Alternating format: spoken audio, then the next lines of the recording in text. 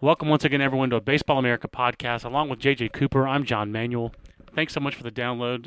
2009, I think it's our second podcast of 2009, our first professional podcast, our first pro ball podcast.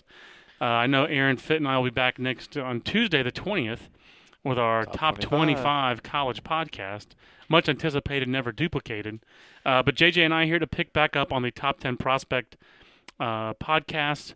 Talking a little National League East. We'll talk National League Central and National League West in the next couple of weeks leading up to the unveiling of our top 100 prospects, which will come in mid-February.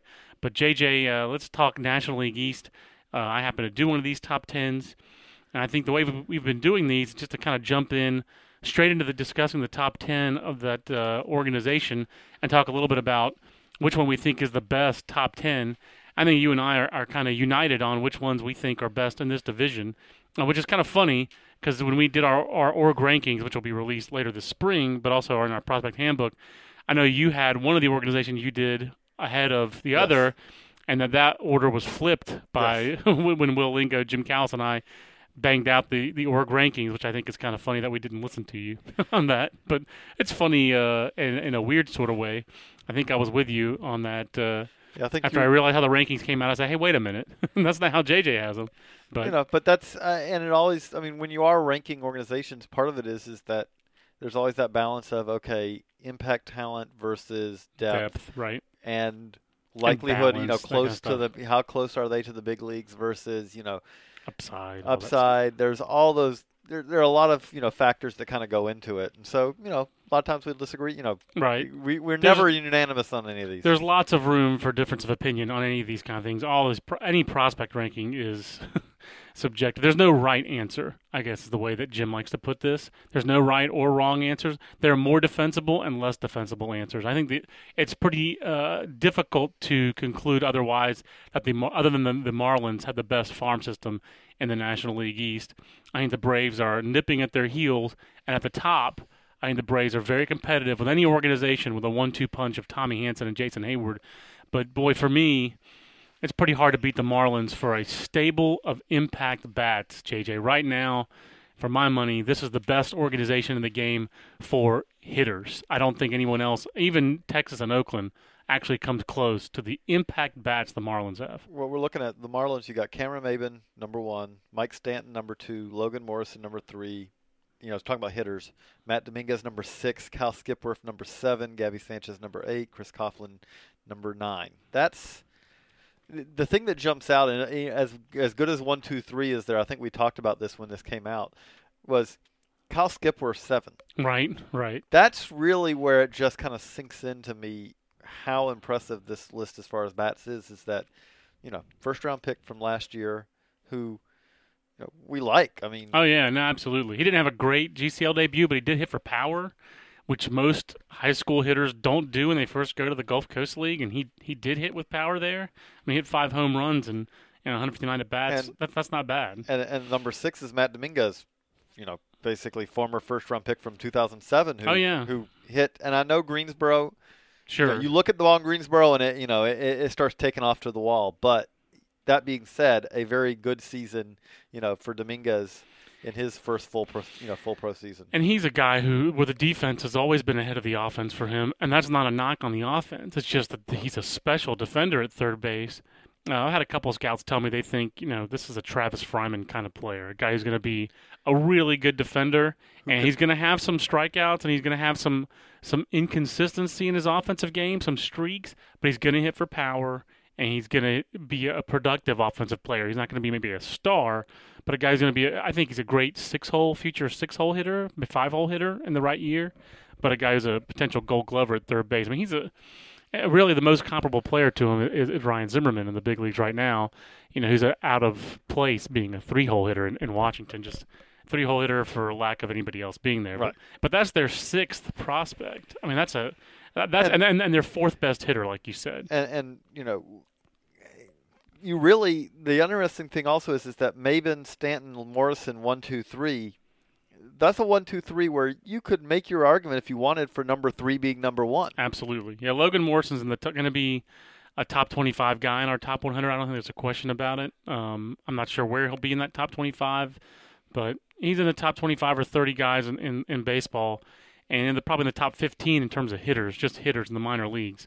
He's every bit the prospect for me that Lars Anderson is with the Red Sox.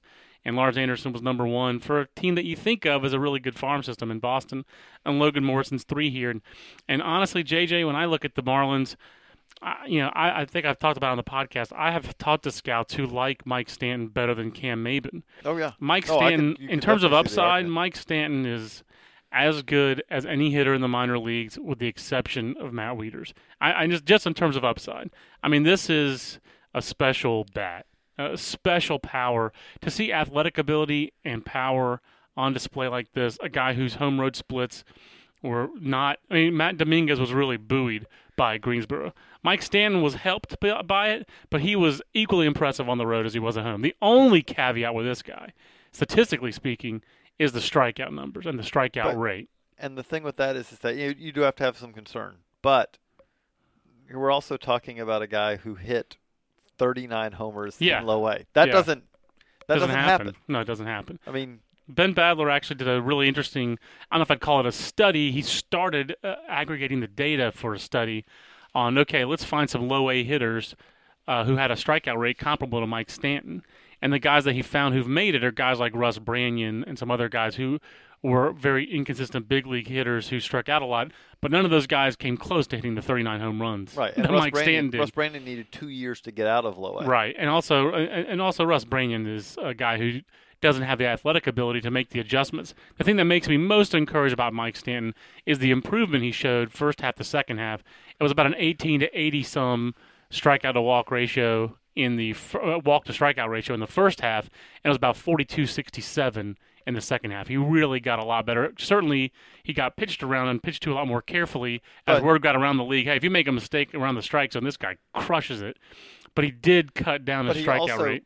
While he got pitched around, if you aren't making that adjustment, that just means your strikeouts go up. Correct. Or that you're less effective if you're swinging at balls. So he was I love the athleticism and I love the adjustments that this guy made. And the Marlins are as high upside. Plus, they also have guys who've done it at the Double-A level, I guess is the other thing that makes me so encouraged about the Marlins system. Sean West did it in High A, then he went to the Fall League and performed in the Fall League. Ryan Tucker really dominated in Double-A. I think he's a bullpen guy. Jose Sader's another guy who's gone to Double-A they got from the Cubs. Bullpen guy, but if you're going to be a bullpen guy, be a guy with a dominant arm. If you're the Marlins fan, you've got to, if you're the Marlins fan out there, you have to be happy with that trade. I'm not sure how you say tee-hee-hee in Espanol, but that's what I'd be saying if I were a Marlin fan. And then, again, you have Double-A hitters like Gabby Sanchez and Chris Coghlan, who I think are guys who are ready to help in the big leagues. I think Gabby Sanchez has a great chance to be their everyday first baseman next year, and I think he can hit. I don't think he'll hit for profile power at first base in terms of home runs, but he'll be a productive offensive player, and he'll probably be a much better defender than Mike Jacobs. I think that's a net win for the Marlins there, too. So, to me, the Marlins are a team that's positioned to contend in 2009 and beyond. I think they'll be a much more competitive team than people think in 2009 in the National League East. They're a sleeper there, and I think they're very positioned to have another one of those seasons that they've had. I don't know if they're going to win another World Series, but this is the Marlins' history, and they're back on the upswing. So contrast that, I think, with Atlanta, which lost 90 games last year. And while there is help coming on their farm system, JJ, I guess we should really start the Atlanta discussion with they'd be one with a bullet if they hadn't made that Mark Teixeira trade, don't you think? Oh, yeah. How crazy would that farm system be if they had not traded Elvis Andrus, Neftali Feliz? Matt Harrison probably would have been exhausted in the big leagues for them last year, too. I forgot about Saltalamacchia.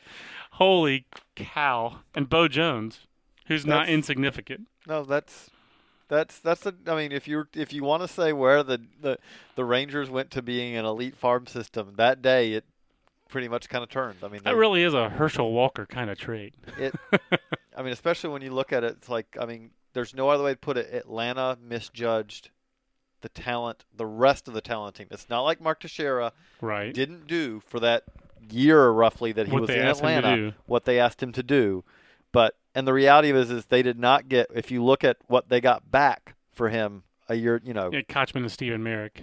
That's yoicks in a way. That's not a comparable, It's not even close to comparable. And they threw in at least one too many pieces to Texas. At least one. But now that being said, and I think there's some help, as far as on the, in the Braves farm system, there are some guys who are going to help, this year at some point. But we were talking about this actually before we started the podcast. I do believe that the Braves will be better this year. It's not hard to be better than 72 and 90. Yes, than 72 and 90.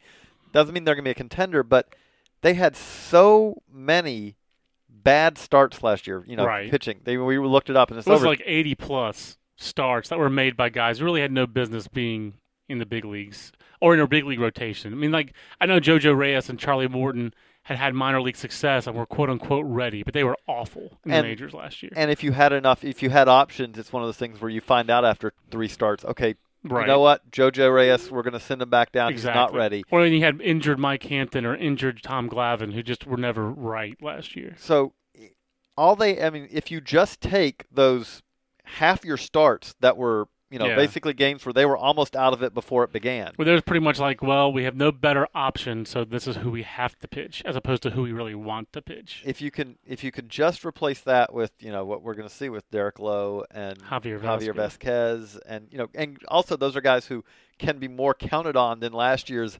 40-year-olds plus rotation that. Well, these guys we think will make it to the end of the season. Glavine, Smoltz, Hampton. I mean, to expect more than 45 starts out of those guys would have been way optimistic, and I think they ended up making 31 starts between the 3 of them. Now, of course, Atlanta's had this offseason of losing John Smoltz, the whole Rafael Furcal drama, not trading for Jake Peavy when everyone thought they would. I would rather keep my prospects and pay Derek Lowe than trade for Jake Peavy personally. And I'd rather have Derek Lowe, even at 460, than A.J. Burnett at 5 and 80 myself. No, the funny thing even if they did overpay Derek Lowe, which it sounds like the consensus is, they probably did. They probably did, but you know what? This is the first time the Braves have overpaid for someone in free agency in how long? Yeah, it's been, when's the last big Braves free agent signing? I mean, seriously. I can't think of one. I mean, since 2002, 2003, they've really been running a shoestring.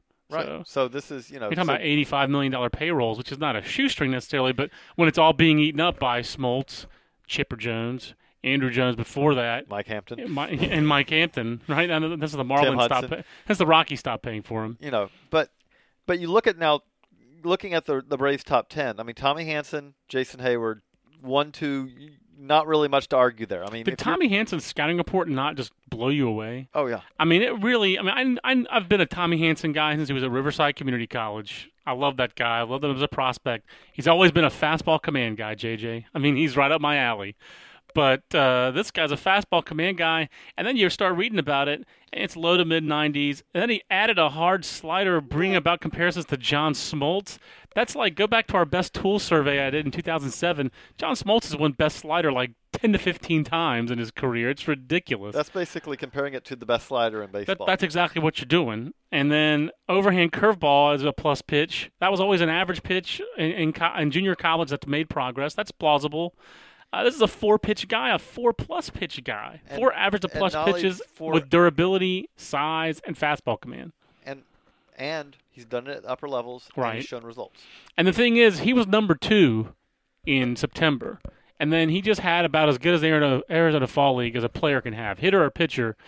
In that kind of an offensive environment, for him to finish the season with showing the quality of stuff he showed, to dominate that caliber of competition and that hitting environment the way he did, I don't think we can ignore it. And he vaulted to number 1. When he was in the Arizona Fall League, you would have thought that for that one day they were actually bringing out the AZL, and it was the AZL hitters faced him, and then they brought everyone else back out afterwards.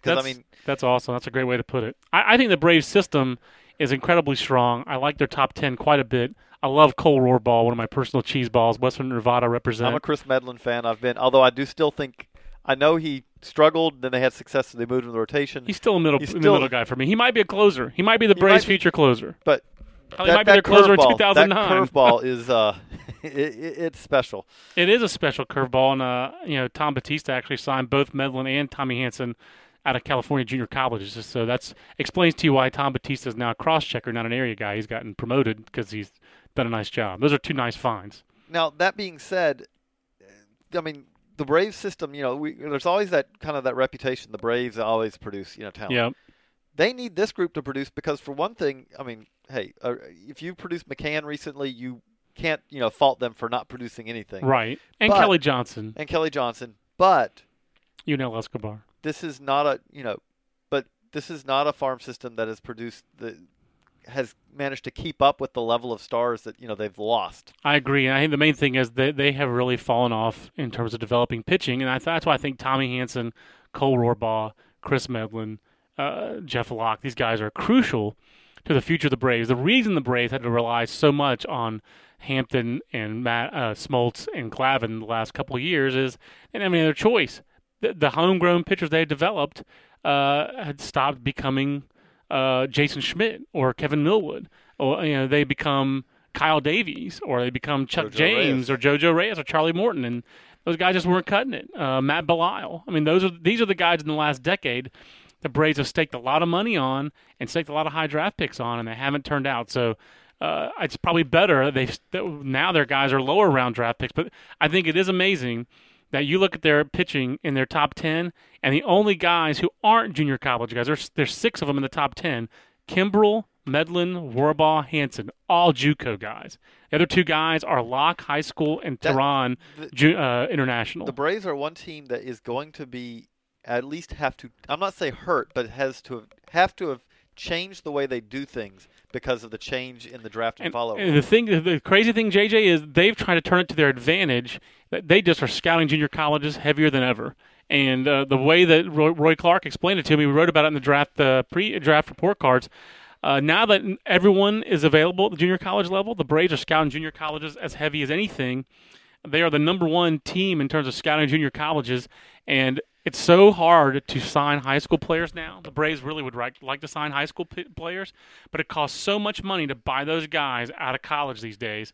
The Braves would rather go to the JUCO guys. Guys who are motivated to sign.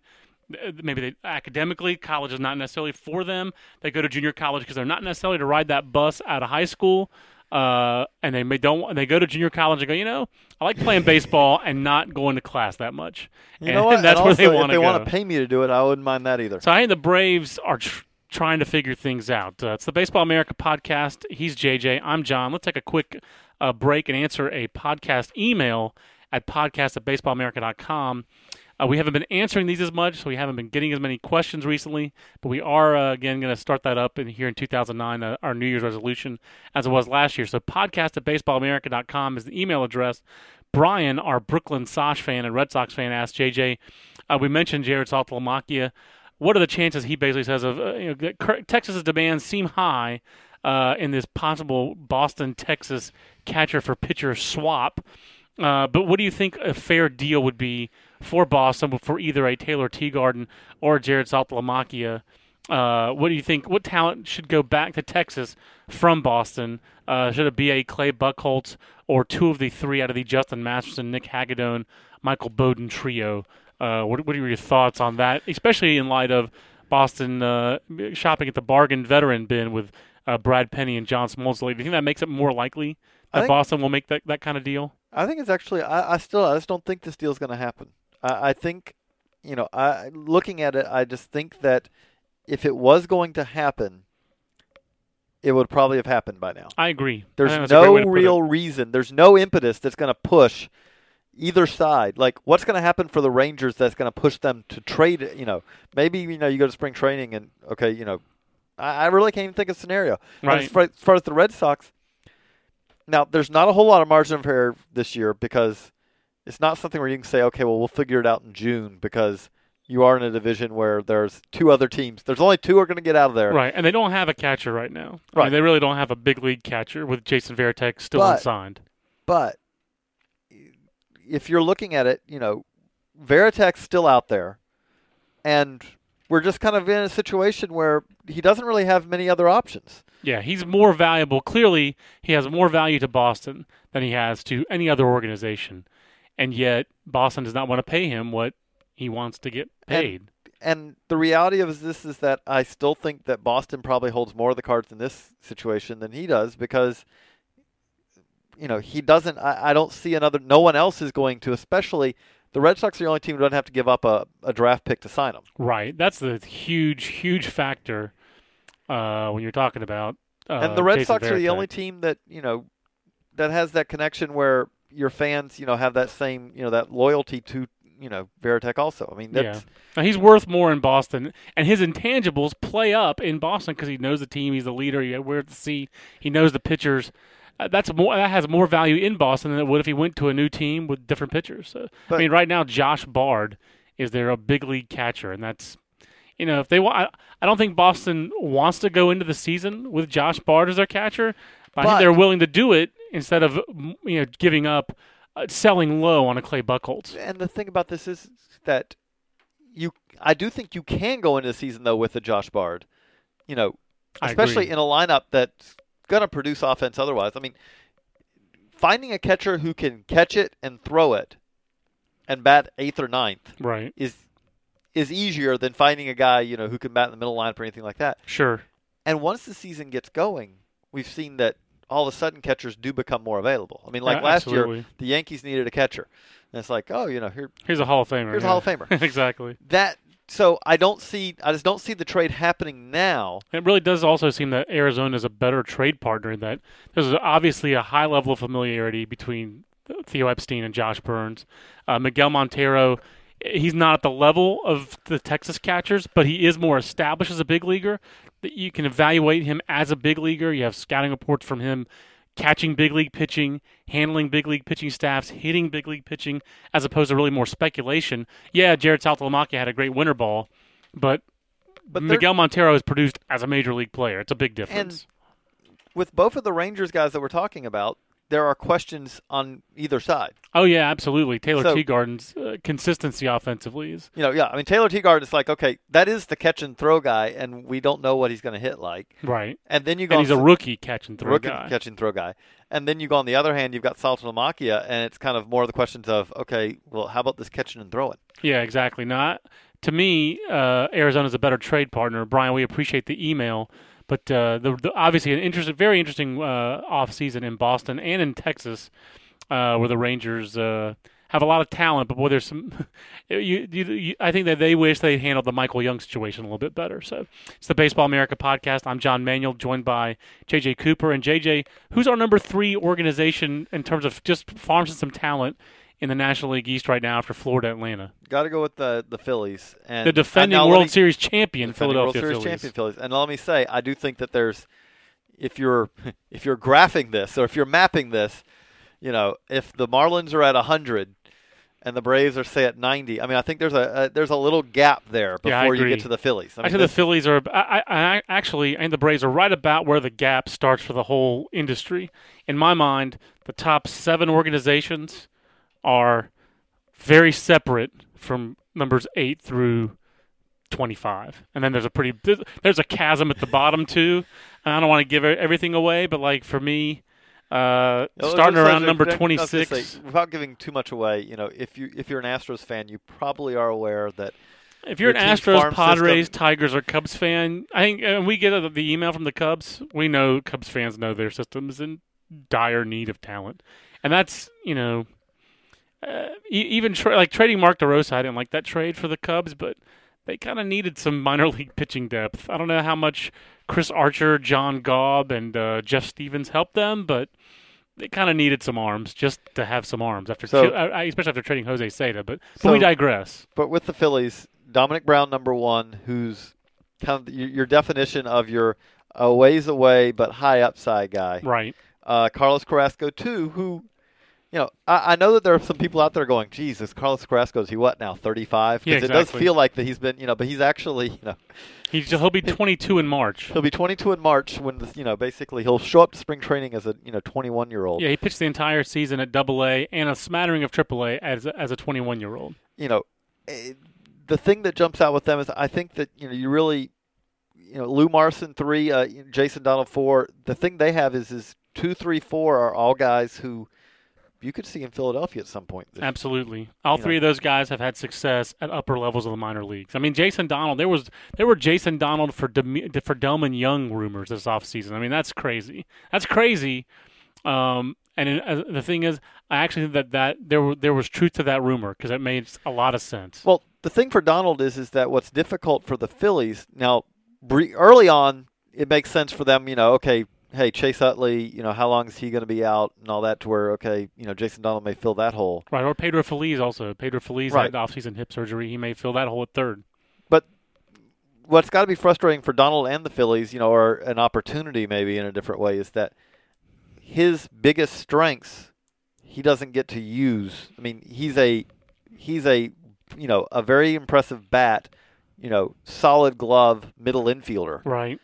And you just happen to be, oh yeah, by the way, you're coming up and you're pretty much ready in an organization that has Chase Utley and Jimmy Rollins. Well, I think really vacancies there. Yeah, I think the big key for Jason Donald is, will he be able to play third base if that's where the Phillies choose to play him? I that's where he fits. I actually think he fits okay there.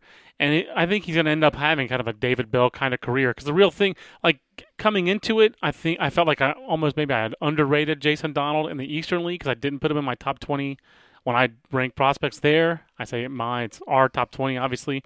But the vibe I got on him there was people saw him more as a utility guy and not a shortstop.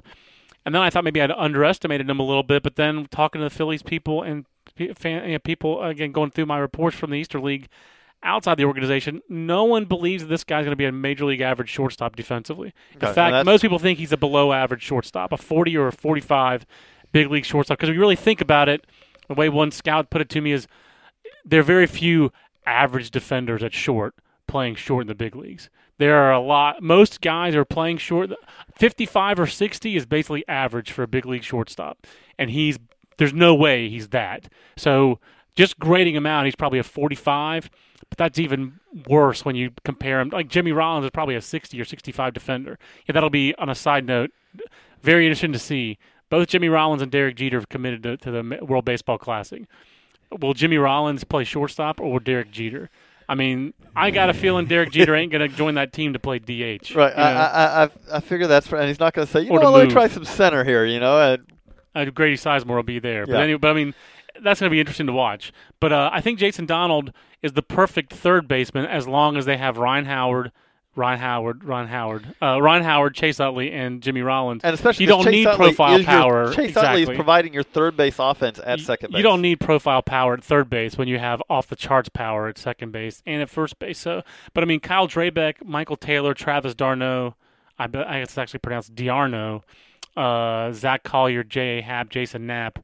Happ and Knapp at the back of the top 10. It's my Dr. Seuss back of the top 10. After you get to 4, there is a drop-off there from the standpoint of Drabeck is impressed. Drabeck's... Yeah, see, I think it's after 7, though. 5, 6, and 7, those are interesting guys. No, and I like Michael Taylor a lot. I mean, actually, I have nothing to do with the Phillies rankings. Right. I love Michael Taylor. I think I like Michael Taylor a lot. I don't think I'm down on Michael Taylor ranking him 6. I just think he's done it once. Right. We'll see. in 2008. The first time he's really produced offensively. He had a great stretch at the end of his college career at Stanford. I always think I'm the high guy on Michael Taylor, but, to me, he has to be. I can't remember where I ranked him in the Florida State League, but I think I definitely. It was high. No, absolutely, it was high. Guy on. And I know we ranked Michael Taylor over Dominic Brown in the South Atlantic League, for example. But I think Dominic Brown is a guy who, the more scouts, you have to talk to guys outside the organization to really. Get a great read on Dom Brown, and B, you are projecting. There's no doubt this is a projection pick on that his power will come through. And that's a good aside for just in general. We are going to have rankings that differ. Right. Like, one thing to just explain is when you're doing a league top 20, you're talking to scouts and all, but you really are kind of ranking them. You're projecting, but there's a lot of the context of the league they're in. And your biggest sources there are the league managers. There's just no question about that. That is the number one source. And the Saudi League, those teams hardly play each other. You're in four little pods of 4, and you play the other 3 teams in your division over and over and over again. So it's a little bit of a different deal. To me, Dominic Brown's more athletic than Michael Taylor. Better defensively than Michael Taylor, even though Michael Taylor has a big arm. Dominic Brown's is better. Michael Taylor could play right field. Dominic Brown's a better right fielder, projected to be a better outfielder. Right fielder, can play some center. And I just believe a guy who already has a knack for hitting for average, for squaring up the ball, and for controlling the strike zone with his natural athleticism and burgeoning strength, the power is going to be there. But who knows? Maybe he turns out to be a more athletic, Sean Burrows. I could be wrong about projecting that much power on him. Okay. I think, we both agree the next team And if we're talking, the Phillies are, then there's another drop, and but not a dramatic drop to the Mets. I agree. Yeah, I like the Mets system better than I thought I would. I did their top 10, their top 30 last year. I ranked the Phillies guys this year. I'm fairly familiar with the Mets list. It was better before the trade they made with the Mariners, but I'd still make that trade in a heartbeat again to get J.J. Putz if I'm the Mets. And obviously, I guess the surprising thing to most people would be that Mike Karp was not the highest ranked guy they traded there. That it was Michael Cleto, the young right-hander with one of the better arms, really probably one of the best arms in the Mets system.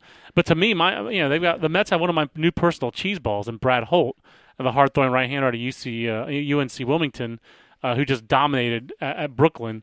But to me, that's a list that really falls off after 4. Jeffrey Marte, maybe we were a little conservative on Jeffrey Marte. But there's a reason to be conservative there in that you're projecting a lot, but at the same time, he's number 6. Right. And he's essentially had 150 at-bats in the GCL. So that's not... Well, there's a chance he might end up being better than Wilmer Flores if Wilmer Flores has to move out of the infield. Right. That he might be more valuable than Wilmer Flores. Right. There's a chance of that. And we have Flores at 2. But Flores has shown a much more... I think a bat that's ready to move on the fast track much more so than Marte's is. But, and then... Reese Havens is at 8, which, as far as first-round picks, from this year. Yeah, not so bad. I mean, he was picked ahead of Holt, and as was Ike Davis, who didn't make the top 10. Ike did not make the top 10 and had about as bad a pro debut. It wasn't Anthony Hewitt-like. It wasn't that bad. But as bad as I was going to say, I was actually going to throw a qualifier as a pro debut as a college player, like as a high-profile college player I could remember in a while. Yeah, I think that's fair. That's a fair way to put it. By the way, we didn't mention with the Phillies, first-round pick Anthony Hewitt did not make the top 10, and that's not because no one from this year's draft made the top 10. And 2 guys drafted behind him did, in Jason Knapp and Zach Anthony Collier. Hewitt now coming out. When he was drafted, the thought was that hey, this is a high upside guy who also could be a guy who never hits a day. He could never in the get A ball. Yeah. That's potential that he could never get A ball. I mean. Jim Callis and I actually had a really strong difference of opinion doing draft report cards. I love the Phillies draft. Jim's not as high on it. The Phillies did spend money. They spent more than $6 million on their draft class, and they had extra picks. I like a team that when they have extra picks takes chances on guys with upside, but they also got good college pitchers and a polished high school hitter in Zach Collier. And that's the thing, the Mets do not. The Mets were one of 4 clubs that never went over slot in the 2008 draft, and yet I thought in Brad Holt and Reese Havens they got some finds, and we'll see about Ike Davis. I'm an Ike Davis believer. Right. I mean, let's make it clear, like I said, brutal debut. No home runs. He could show up and go, okay, I've learned some things from that. Right. So not time to write him off by any stretch. But yeah, that was a. But the Mets also you're going to look into the back of their top 10. Nick Evans, I think we think is a platoon guy, and he could be a second division regular. But on a good team, he's a platoon guy. Eddie Coons on a good team is probably a 7th inning guy, and maybe that might even be optimistic. Not a whole lot of impact scouts on the back. Right. Reese Havens is probably a second baseman. Bobby Parnell is number 5. He's probably a bullpen guy, but he's that high because he's a bullpen guy who's ready in 2009. So, and then I think we agree that if you're talking about drops, then there's another pretty significant drop to get to the Nationals. I think so. I think it is a pretty significant drop. And the Nationals were a team that we ran into our top 10 in terms of organizations last year. I think it was justified, although there was a lot of projection that was being done on a lot of young players. And in 2008, pretty much everyone in that system went backwards. Jordan Zimmerman is the exception. But everyone else pretty much, if you were highly touted last year, you're a little less highly touted this year. I think that's a great way to put it. Ross Detweiler is still number 2, but he did not have a great year. Chris Marrero is still number 3. He got hurt, and keeps moving down the defensive position Ross Detweiler, I mean, for a guy who was a college guy in high A, that's not by any stretch should be over his head. 289 average against that's the part that just concerns me a little bit is that he was hittable. He was hittable. Absolutely. Now, I've talked to at least a couple scouts who thought that his stuff came back in the fall, that he looked better in the Arizona Fall League, looked like a first-round pick. They didn't necessarily see him in the Carolina League. These are guys who just saw him in the Fall League for the first time. They both said, wow, I can see why that guy was drafted where he was drafted. But still, He had mechanical issues to iron out.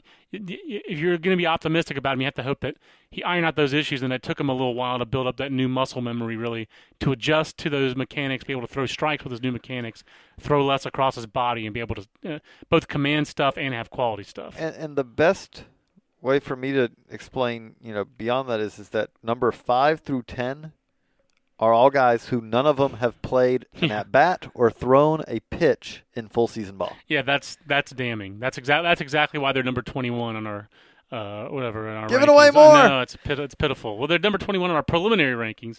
I can't believe I just gave that away. That's why they're number 5 in the National League East. That's where I really should go with that. But yeah, I will say again, if you're going to be optimistic as a Nats fan, Aaron Fitt and I went to these clinics during the ABCA convention, and Don Sluggo was showing a bunch of video of good swings and bad swings, and he was showing good big league swings and showing a lot of messed up amateur swings.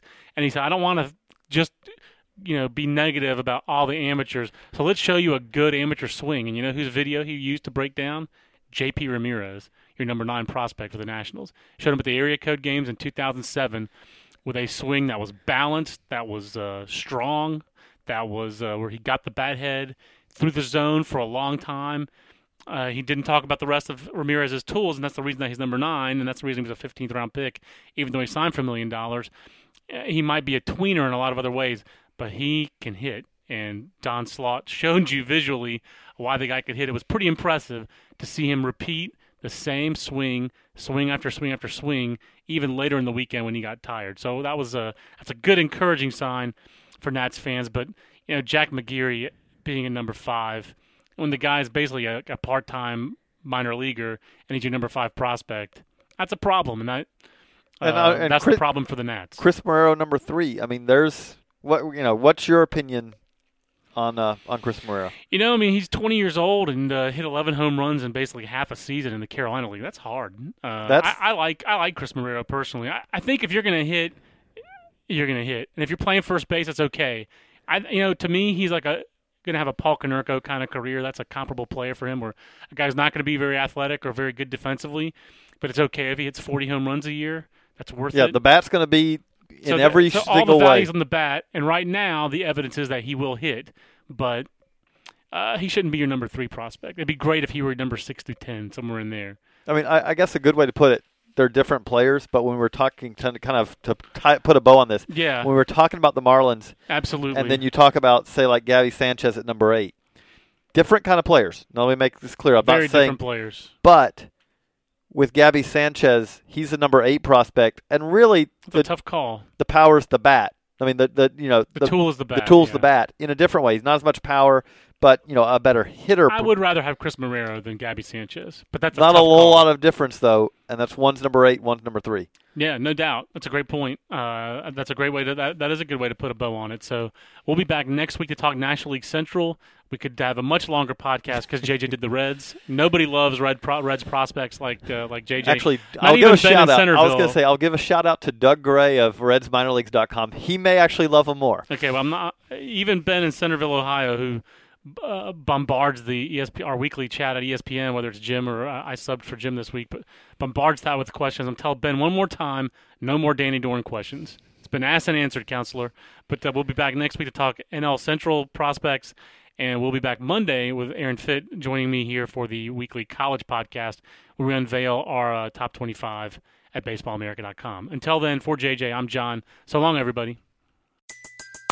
Everybody in your crew identifies as either Big Mac Burger, McNuggets, or McCrispy Sandwich. But you're the Filet-O-Fish Sandwich all day. That crispy fish, that savory tartar sauce, that melty cheese, that pillowy bun. Yeah, you get it. Every time. And if you love the Filet-O-Fish, right now you can catch 2 of the classics you love for just $6. Limited time only. Price and participation may vary. Cannot be combined with any other offer. Single item at regular price. Ba-da-ba-ba-ba.